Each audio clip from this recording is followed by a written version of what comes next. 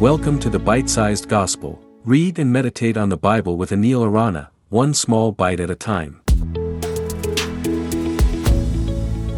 Hello and welcome to the Bite-Sized Gospel. Today we will reflect on Matthew 20, 17 to 19. Listen. Now Jesus was going up to Jerusalem. On the way he took the 12 aside and said to them, "We are going up to Jerusalem, and the Son of Man will be delivered over to the chief priests and the teachers of the law. They will condemn him to death and will hand him over to the Gentiles to be mocked and flogged and crucified. On the third day he will be raised to life."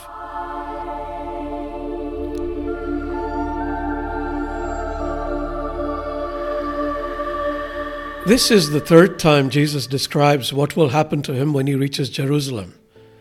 It's clear that Jesus fully knew who he was and why he had come to earth. But what's not so clear is how he felt about it. Did he tell his apostles about his fate to prepare them, or to seek comfort and encouragement? Or was there another reason? We are all curious about what the future holds in store for us. It is undoubtedly why many of us get our palms read, our horoscopes told, or play with Ouija boards. Now let us imagine that you discover you are going to be betrayed by a close friend and abandoned by all the others, then handed over to enemies who will torture you before killing you in a horrible manner. How would you feel?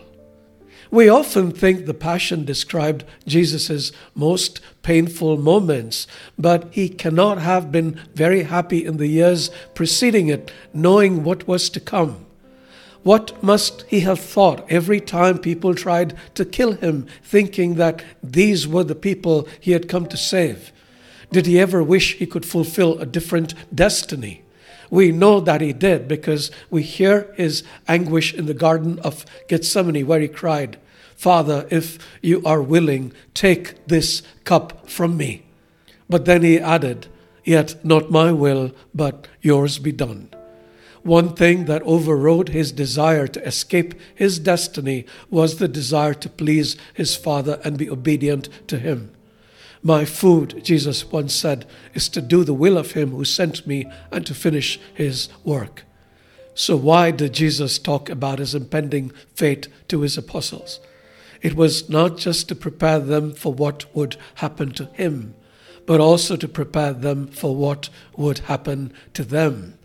It is the rare person today who is persecuted for his faith, much less dies for it, because we live in a complacent Christianity.